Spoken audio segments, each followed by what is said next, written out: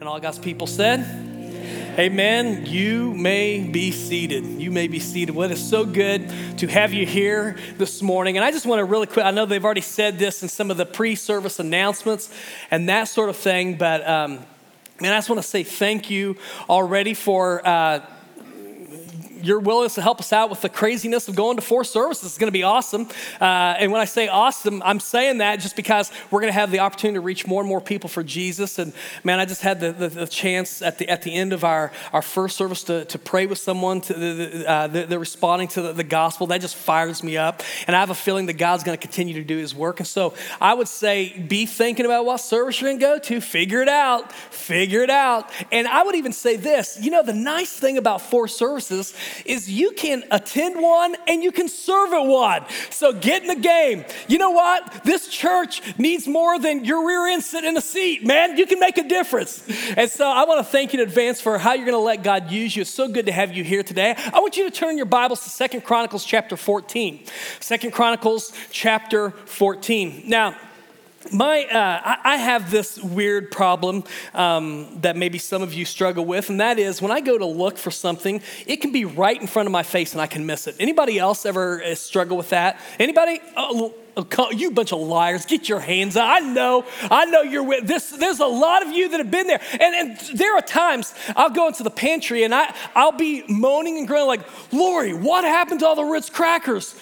We had a whole box and it's nowhere to be found. And she walks in and smart aleck that she is, says it's right there in front of you. And so I apparently have passed this on to my kids. They do the same thing. And there, it's finally got to the place where my wife, she just apparently sees that look in my eye or the confused expression on my face, and she asks the question, what are you looking for? What are you looking for? She knows she's gonna have to step in and help this poor helpless guy out. Here's the deal. I was thinking about that this week as I was preparing for this message. What is God looking for? Because actually scripture says that he's looking for something. I would actually, we could take time. He's looking for a few things, but specifically there's something we're going to look at this morning that he is looking for. Now, I'm going to do something a little bit different because we're going to be talking about the heart. And, I could have gone to any of the classics scripture passage on the heart. For instance, Ezekiel chapter 36, he'll take out the heart of stone, give us a heart of flesh. I thought about that as we're talking about this radical renovation. We know Psalm 51, create in me a clean heart, O God, renew a right spirit within me, or even Ephesians 1:18, where there's the prayer that the eyes of our heart would be enlightened. But I'm going to go to the Old Testament, and it's going to be very unique because there's something that I want us to understand about the heart this morning. Now, to set this up, I've got to provide a little context because I'm going to share a story about a guy that I've been resonating with over the last few years. I'd read, how you read something and it just doesn't stick. I've read through the Bible, I don't know how many times and missed the story, but about 3 years ago, it just jumped out at me and I haven't been able to get away from it. It's about a guy by the name of Asa, King Asa. To give you a little context, after King Solomon died, the next several decades were not good decades for Israel. They were marked by civil unrest, civil war. In fact, it resulted in the kingdom splitting. There was the northern kingdom, which if you read through the Old Testament is either referred to as Israel after the reign of Solomon, or sometimes they'll refer to it as Ephraim. That was the primary tribe. That was the northern kingdom. And then there was a southern kingdom made up of Judah and a big part of the tribe of Benjamin. And normally the southern kingdom is referred to just as Judah.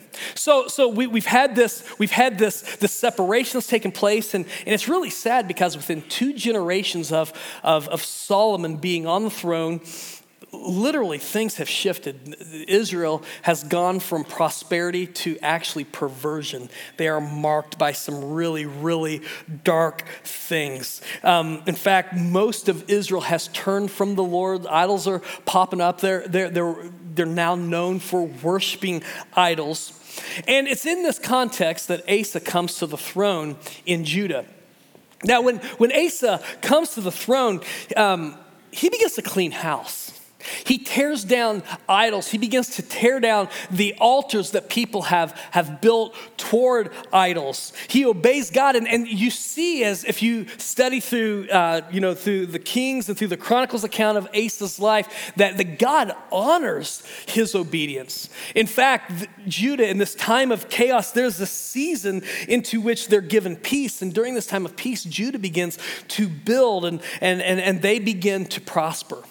But 10 years into King Asa's reign, the two nations of Ethiopia and Libya come against the southern kingdom of Judah and attack them.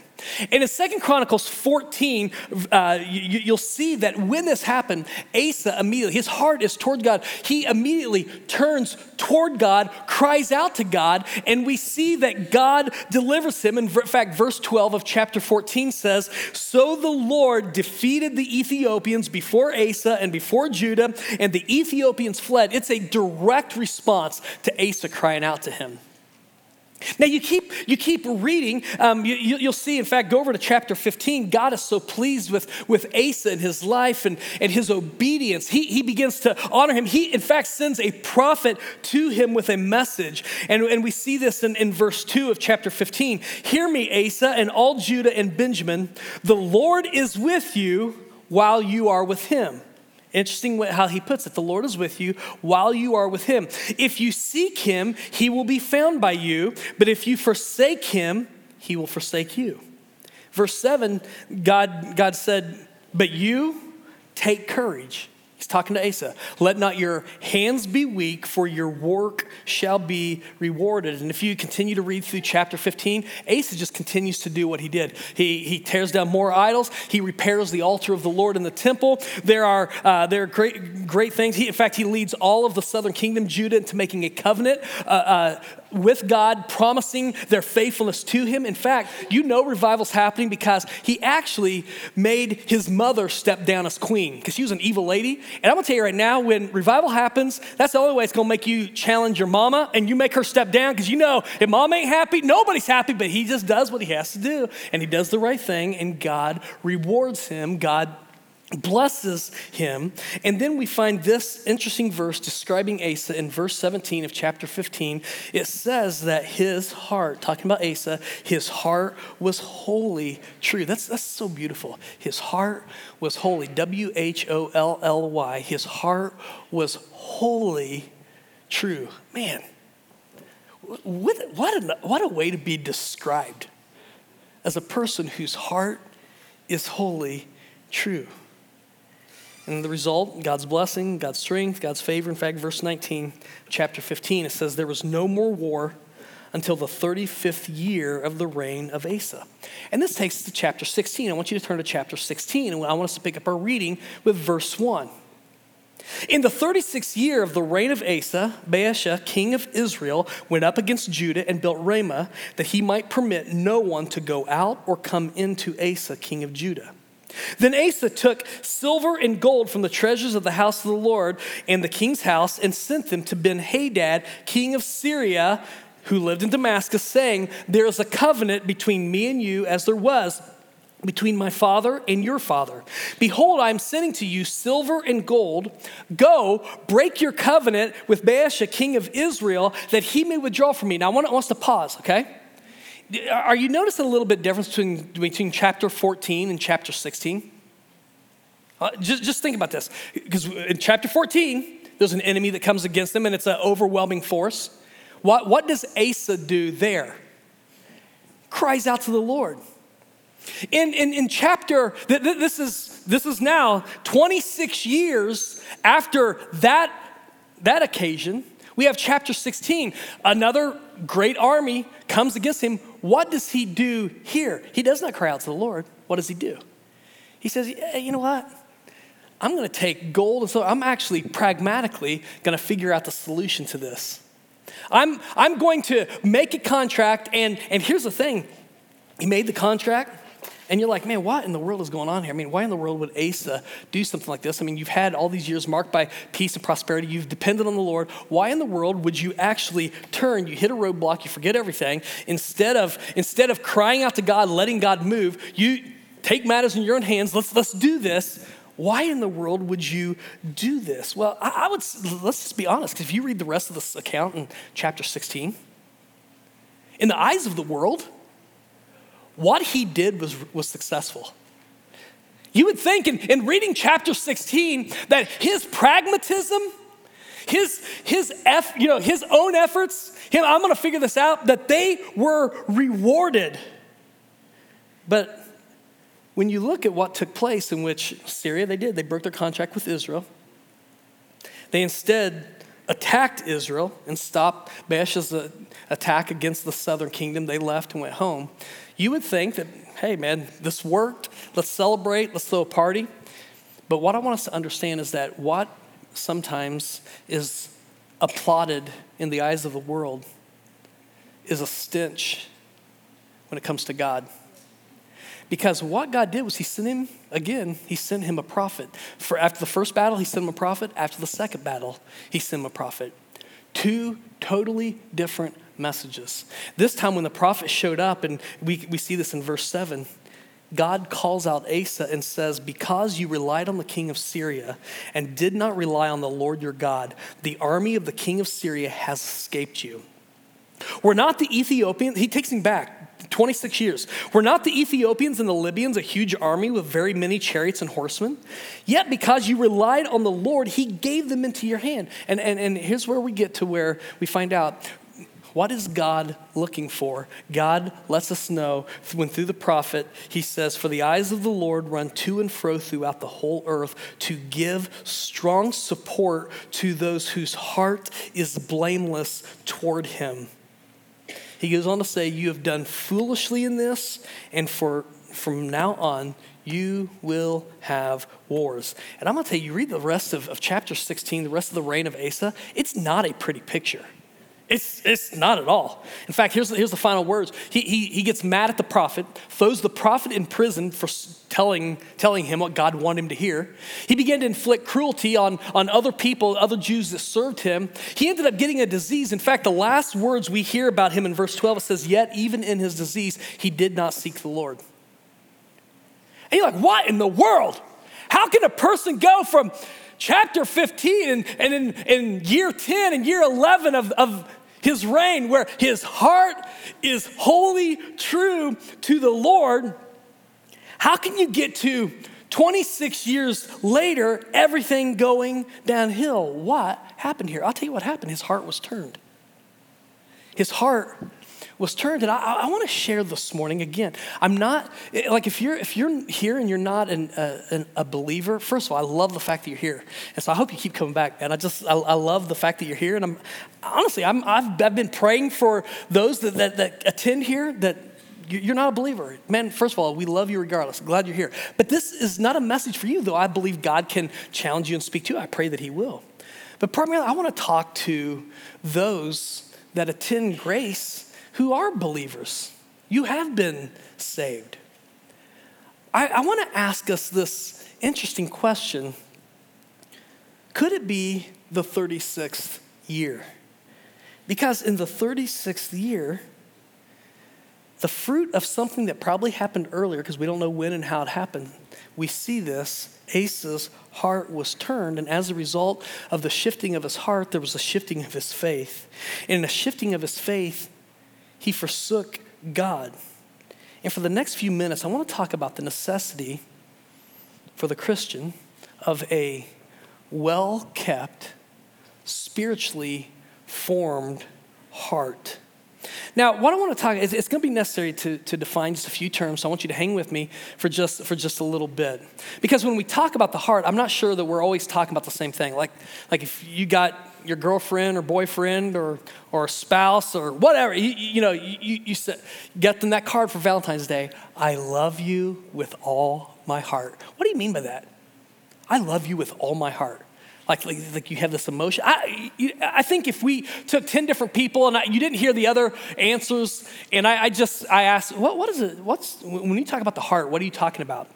We would probably get some variation in our answers. So today, I want to come back and the definition of heart is not just a physical organ that we have. I want us to understand heart as it's used in the Old Testament and also in the New Testament.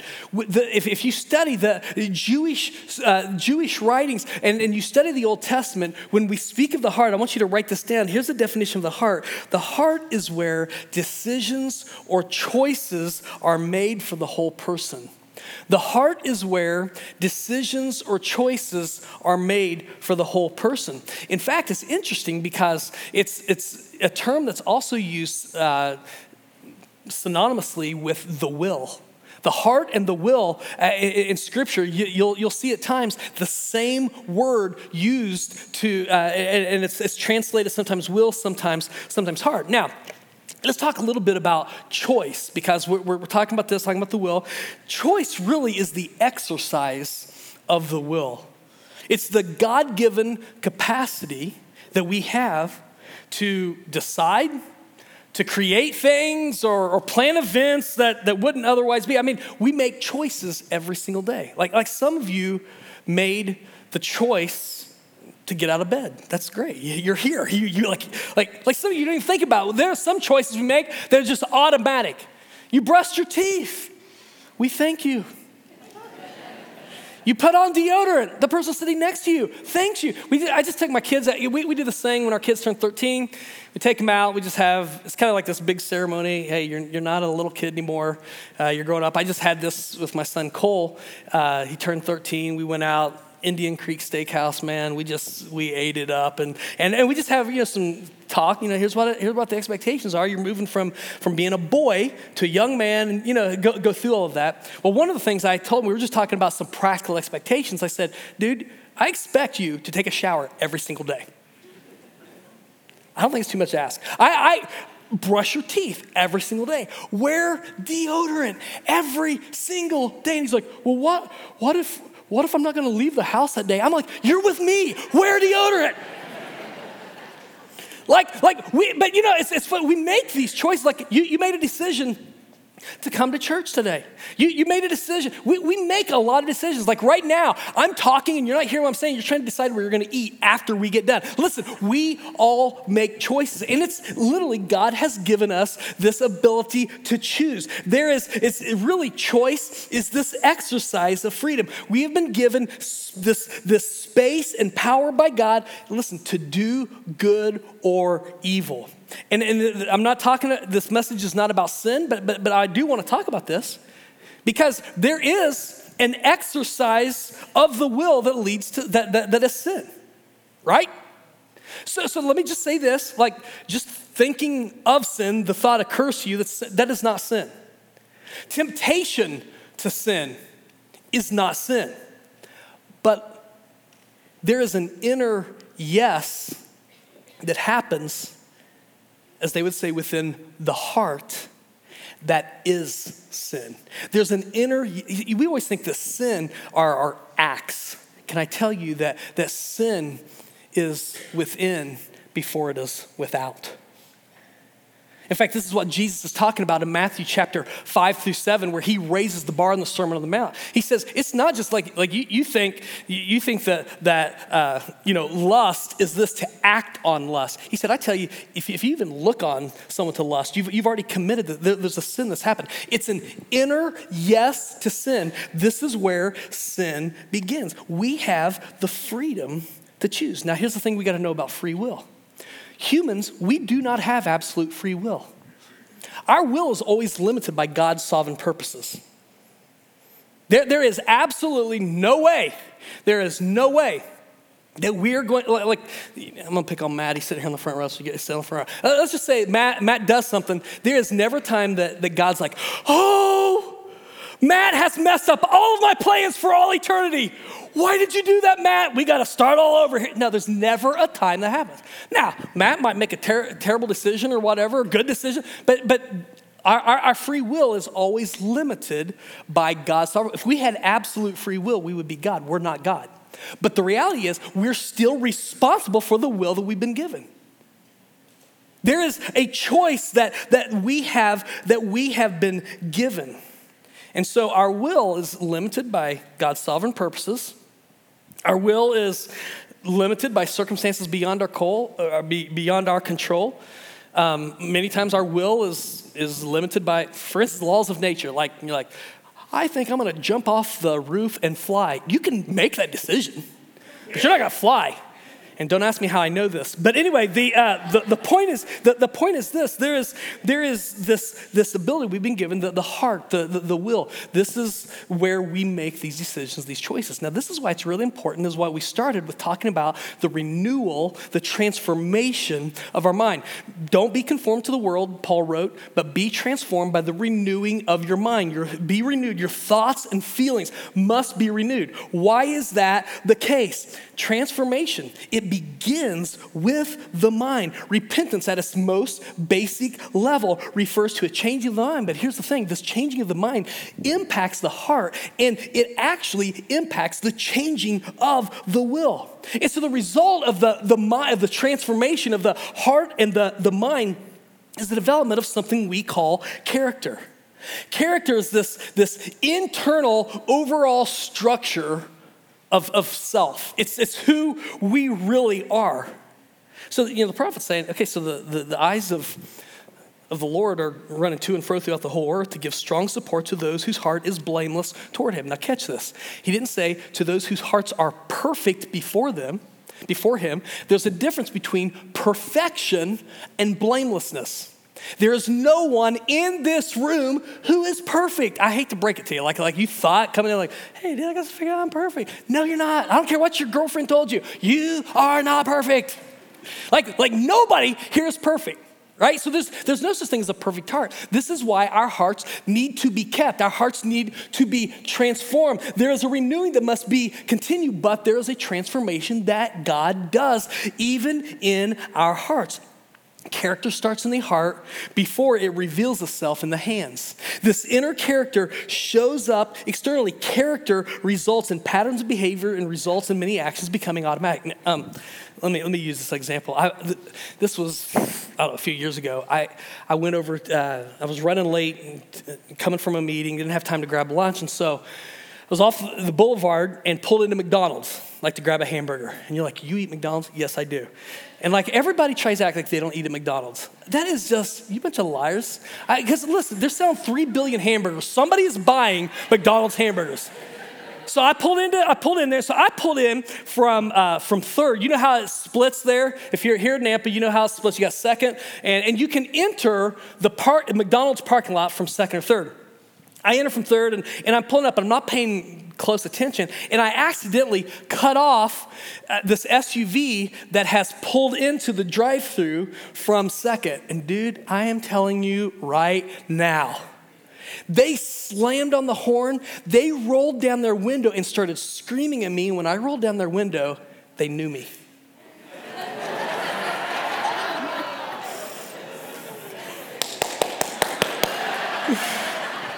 One of the greatest moments of my life, man. I mean, I didn't even have to say anything. All I said was, oh, I am so sorry. Dude, when you like, your pastor, it is like the best, man. So like, I'm in front of them. By the time I get to the window, they've already texted me this long apology. I am so sorry. I didn't know it was you. And I'm like, dude, you should do it for everybody, not just your pastor. But it was the funniest thing. But here, my point was this.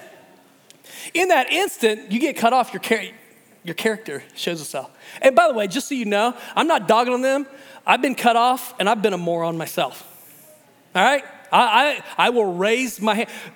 But here's the thing. The character flows from the heart. This is why we must be transformed. This is why we ask for the creation of a clean heart. This is why our heart of stone must be taken out and a heart of flesh be put in. This is why the eyes of our heart must be open. We need this transformation because it has everything to do with who we are. The character is who we really are. Not just who we are in front of people when we know that we have to perform. It's who we really are. I've told my kids so many times, competency will open doors for you, but it's character that's going to keep you there. Character matters. That's why we have all these tools, resumes and credit reports and character references. We want to find, in fact, I just heard somebody was telling me that now companies, they ask for your social media handle to find out who you are. And like some of you are like, I am never getting a job ever again because, again, character is revealed. The good news is this: character can be changed, but our character is changed as we are changed, as our mind is renewed, as our heart is transformed. This is what God is doing. The old can pass away, the new can come. This is the beauty. This is the optimism, the hope of the gospel. We can be changed. But what does this look like? What is the evidence of this? Well, Jesus said in John 8:29, he said, I seek to do the will of my Father. I seek always to do the will of my Father. We find another picture of this when Paul writes in Galatians 2:20, for I'm crucified with Christ. It is no longer I who live, but Christ who lives in me. And the life I now live in the flesh, I live by faith in the Son of God who loved me and gave himself for me. And here's what I want to leave with you as my big point, and then we're going to break this down for the time that we have remaining. The big point is this: the Christ-like heart is marked by a single-minded and joyful devotion to God and his will, to what he wants for us. Let me say that again. We'll leave it up on the screen so you can write it down. The Christ-like heart is marked by a single-minded and joyful devotion to God and his will, what he wants for us. But what we see in the account of King Asa is that there are also enemies that threaten growth and holiness, because just as our hearts can be transformed and our character transformed, also our character can be deformed that leads to the unthinkable, and that's literally turning away from God. And I used to think that turning away from God was just, you do this terrible big sin and you turn away from God and you're not dependent upon him, following him or anything like that. But no, that turning doesn't come from nowhere. No, the road to forsaking has different mile markers such as complacency, self-importance, self-reliance, where it's all about me. Somewhere, somehow, in those 26 years, something started. It started from within. It manifested itself where Asa, his heart was not wholly true to God. He actually became true to his pragmatism. It's about me. What does this look like? Could this be for me, year 36? The eyes of the Lord are running to and fro throughout the whole earth to give strong support to those whose heart is blameless toward him. God is searching the condition of our hearts. So what does God's spiritual EKG look for? I'm going to real quick give you a few things. First of all, it looks for loyalty. It looks for loyalty. King Asa had a heart fully committed to God, but then he finds himself in a tight spot and something happened along the way. And what does he do? I mean, he can either lift his eyes to God and call out to the God who's delivered him from the Amorites, from the Hittites, from mosquito bites and everybody else. But or he can say, I'm going to figure this out. I'm going to do my own thing. And we know what we know what Asa did. He did not turn to God. He swore his allegiance to another king. And this whole thing of loyalty, it's interesting because we get loyalty in almost every other relationship. For some reason, we don't always think about it so clearly, or maybe with the weight that it should be given in our relationship with God. In a marriage, loyalty is to be expected. We took vows to be faithful till death do us part. And to break those vows, that's egregious. That's egregious. Grounds for divorce. You have all these people, grounds for divorce, unfaithless. That's disloyalty. We get this in relationships, friendships. You expect there to be loyalty. If you tell somebody, you bare your soul to somebody and then it gets shared everywhere else, man, you almost become cynical. A person isn't cynical because they don't care. A person's cynical because they did care at one point, got burnt. And the reality is this, we get this whole idea of loyalty. Sometimes we miss this. I remember I had a guy, he came up against it. It impacted his bank account. He sold used cars and was part of a used car lot. I got to tell you the name of the lot. But he went here to church several years ago, came to me, and he was a young believer, had recently given his heart to Christ, and God was changing him. It was cool to watch him grow. And he said, Pastor, I've got an issue. He said, my job requires me to lie every single day. And he said, I know that what I'm telling prospective customers is not true. I've been told I must do this. And he said, I've been talking about how this is a struggle for me. He said, but my wife doesn't understand this. She's like, it's not that big of a deal. And he said, I'm wrestling with this. He said, because if I walk away, this is when we weren't hiring, there weren't a lot of jobs here in the area. And he said, I don't know what I'm going to do. And then he asked, he said, what should I do? When I get asked that question, I normally just mirror the question. And I said, well, what should you do? And he said, if I'm going to follow God, he said, I've got to walk away from this. I'm like, man, I'm going to be praying for you, because I said, that's a big decision. And he walked away from it. His friends did not understand. He took so much grief. Can I tell you, when they had to move to a different state, he took a different job there. But when he moved, he was not a man who was in turmoil. He was a man at peace with God. His heart was loyal. He found, and God has honored him since.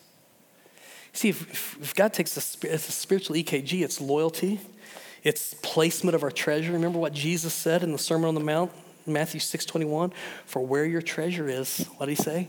There your heart shall be also. Where's your treasure? Because what we value is going to determine where we turn. The thoughts, I'm not going to spend a lot of time here, but God looks at what we're obsessing over. Jesus, Matthew 9:4, he's rebuking Pharisees, and he challenges them. It says, Jesus, knowing their thoughts, said, why do you think evil in your hearts?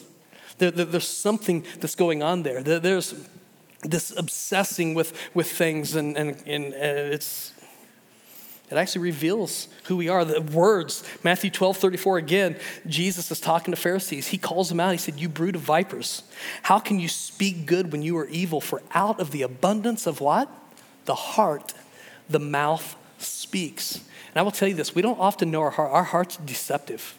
We can't even, listen, when we are saved, God begins this work of transformation. And I know that he is, but it's not like automatically that it's just, I don't have to do anything else. My will is perfectly set towards him. No, sometimes we don't even know what we need. And that's why I made what I love, because he also, we'll see our response to the word of God, because the word of God is a two-edged sword. It pierces asunder. It lets us see who we truly are. And can I tell you that when God reveals who you are, he's not doing so to make you feel terrible about yourself or say, well, I guess God can't love me. No, he's doing this to reveal why you need him. He's doing this to reveal what he has for you. This is who you are. I can transform you. I can change you. But it's going to begin with our minds. It's going to move to the transformation of our heart.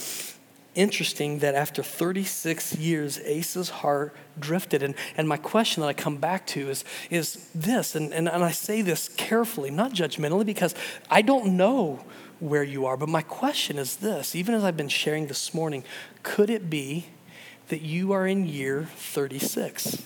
It's not in any way that you aren't saved, that you haven't started this journey, but something somewhere along the way, whether it's complacency or whether you've just taken the blessings of God for granted, or whatever the case happens to be, or maybe it's situations have happened You're overwhelmed, but whatever the case happens to be, your allegiance has shifted. Your heart has drifted. Church, when I look at Asa's life, it's crazy. There are these 35 years that are marked by this heart that is dedicated to God, but the last 6 years, I don't want that for my life. I don't want that for my family. I don't want it for you, your family. I don't want it for our church. What I want, church, is to be revived, to be made holy, to respond to what God has called us to. He's going to finish the work one day that he started, but along the way, we're to pursue what he's called us to. It's God who's doing the work within, but we agree with him. That's what I want, not a heart that drifts, but a heart that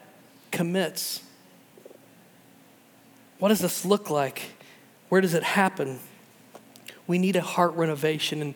And church, listen to me. It's God who does the work of renovation.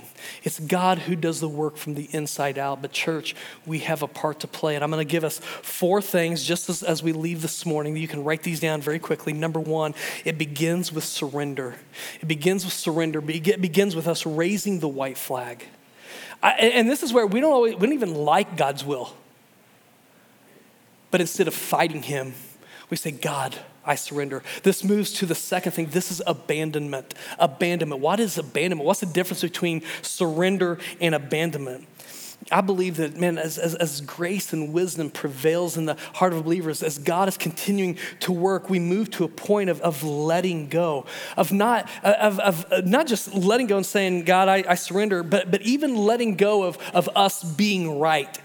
And God, and it's just like, oh, I wish God wouldn't do this. It's letting go. It's, Psalm 37:4 says, delight yourself in the Lord, and he will give you the desires of your heart. We hear those words, but we sometimes we flip it around, and we think what that means is that as the Lord gives me the desires of my heart, that I'm going to delight myself in him. But that's not the way it goes, because what God is doing, he is through the Holy Spirit. We're being transformed from one degree of glory to another as we submit ourselves to him. This is what he does. This is the work of the Lord who is spirit. Paul writes in 2 Corinthians 3. This is a beautiful thing. And as our will are aligned with his heart, his will, what we find is that we're not delighting in what we used to delight in. We're delighting in what he delights in. And as we delight in him, literally our desires have become the desires that he has for us. And the only way that it's possible is with God beginning this work within us and us agreeing with that work. There's surrender, there's abandonment, there's contentment. And I'm going to say this, there's a contentment with his will, not just with him being who he is, but with his sovereign purposes being lived out. And this is hard. Okay, I'm not going to run from this. There are some of you that are suffering greatly because of the evil of someone else. And you're like, how in the world can I be content in this? Some of you are facing a physical problem. It could be cancer, it could be this, it could be that. Maybe you've gone through loss. You cannot possibly see how God could be moving here. And while, you're not running from God, man, there is a hurt. There's a hurt with God. And you're like, God maybe let me down. How can you be content even in painful seasons? And church, I don't have like this fix-all, like this magic Band-Aid that's going to make everything go away. I like how Timothy Keller put it though. He said, if we knew what God knows, we would understand and submit to what God does. And I think that there's a contentment, and this is why Paul could write in Philippians, rejoice, again I say rejoice, while he's chained to a Roman guard in a Roman prison, knowing that it looks like he's going to be executed. There's a good possibility of that he could write to them, rejoice, and again I say rejoice. Don't be anxious for nothing, but he precedes it by saying, the Lord is near. That's the only way this happens. And church, again, this does not happen because we choose contentment. It happens because we choose Christ. And it's this pursuit of Christ that allows us to understand a contentment that is not circumstantial, but that is based on the character of who God is. It's surrender, abandonment, contentment. The last thing is participation. Instead of fighting God, doubting God, holding out on God, we intentionally and energetically begin to participate in God's will. Instead of saying, okay, you pull me, you take me, we actually say, I'll go. where you want me to go. Like that old song says, I'll go where you want me to go. Wherever, I'll go. I'm here. This is where it begins. These are ways that we can be part of listening and responding to the word, of responding to the work that Christ is doing. Parts of keeping from this heart, the changing, the drifting of the heart. You see, we must understand the necessity of a well-kept, spiritually formed heart. It matters. Several years ago, in fact, it was probably 8 or 9 years ago. I hadn't been here at Grace long as pastor. In fact, it was before we used to have a wall here in the middle. It's before we'd done the renovation, and so we just had this side was a sanctuary. As I was coming to the end of my message, there was a lot of chaos, and people are running in and out, and I'm like, what is going on?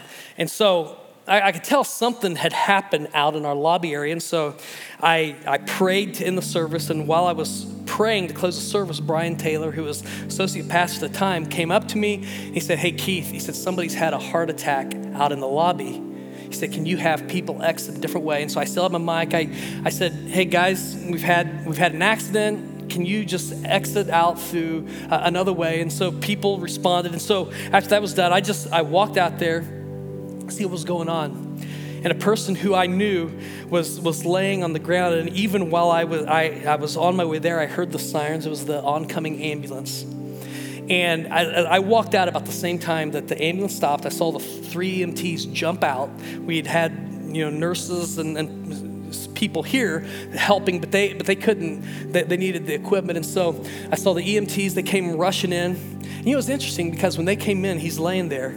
They didn't go, oh, hey, you know what? His tie is crooked. Let's go ahead and fix that. Or a guy was like, hey, can you run out to the ambulance and get me some hair gel? His hair's a little messed up. We want him looking good when we get him to the hospital. No, they didn't worry about all the outward things.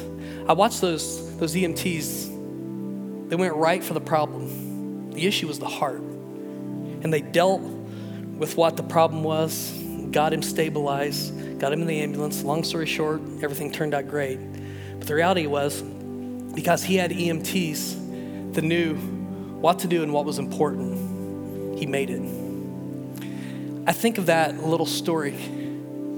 Guys, a lot of times we look at all the outside. We try to put in the hair gel. We straighten the tie. We want to look good, but that's not it. Did you know that God is not, he's concerned about your heart before he's concerned about your hands? Because a heart surrendered to him will automatically result in the character that transforms what takes place with the hands. It all begins with the heart. And so, Father, as we close our time here this morning, I'm thankful for the good work that you are doing. I thank you for how you are changing your people. Dear God, our mission is to unite people with Jesus and help them take their next steps. And God, sometimes those taking of the next steps are growing in holiness. You call us to something, you ask us for something, ask us to do something, you ask us to let go. God, sometimes in your faithfulness, you'll send us a prophet who will say, here's what I have against you, your heart has drifted. And God, we can either respond by shooting the prophet, or we can respond with humility to your words and repent. Allow our mind to be transformed, allow our heart to be transformed, and God, submit to the next step that you're calling us to in this pathway to holiness. God, I believe that you're doing a work, and so God, if in your faithfulness you have spoken to hearts even as I've spoken, Lord, I'm praying that there would not be a holding out, that there would be a surrender. Lord God, I'm praying that that surrender would lead to abandonment, that abandonment would lead to contentment, that contentment would lead to participation. But God, what we know, it starts with surrender. And so God, I'm praying in this moment that we would surrender. Maybe there's somebody here, they've never started this journey. You don't even have their heart. There's not been a response, but God, maybe you're talking to an unbeliever and they're seeing their need to be transformed. I pray that you would save them today. I believe that you can do this. And so God, for the work that you've done this morning, we thank you. So God, as we leave here, may we leave committed to obey the work that you're doing within us, but also committed to walk as you've called us to walk in the light that you've given and for what you're going to do in your people. Well, thank you for this. And we pray this in Jesus' strong name. And all God's people said, Amen. It's so good to have you here this morning. Let me just say this. I'm going to stay up here in the front. If God's challenged you in some way, you just want to talk or whatever, I can pray with you. Man, I'm going to be up here to pray with you. But don't forget, tonight we have our annual business meeting. Hope that you can make it. Go with God. He's not through with you. If you're not dead, God's not done. Be thankful for that. We'll see you next week.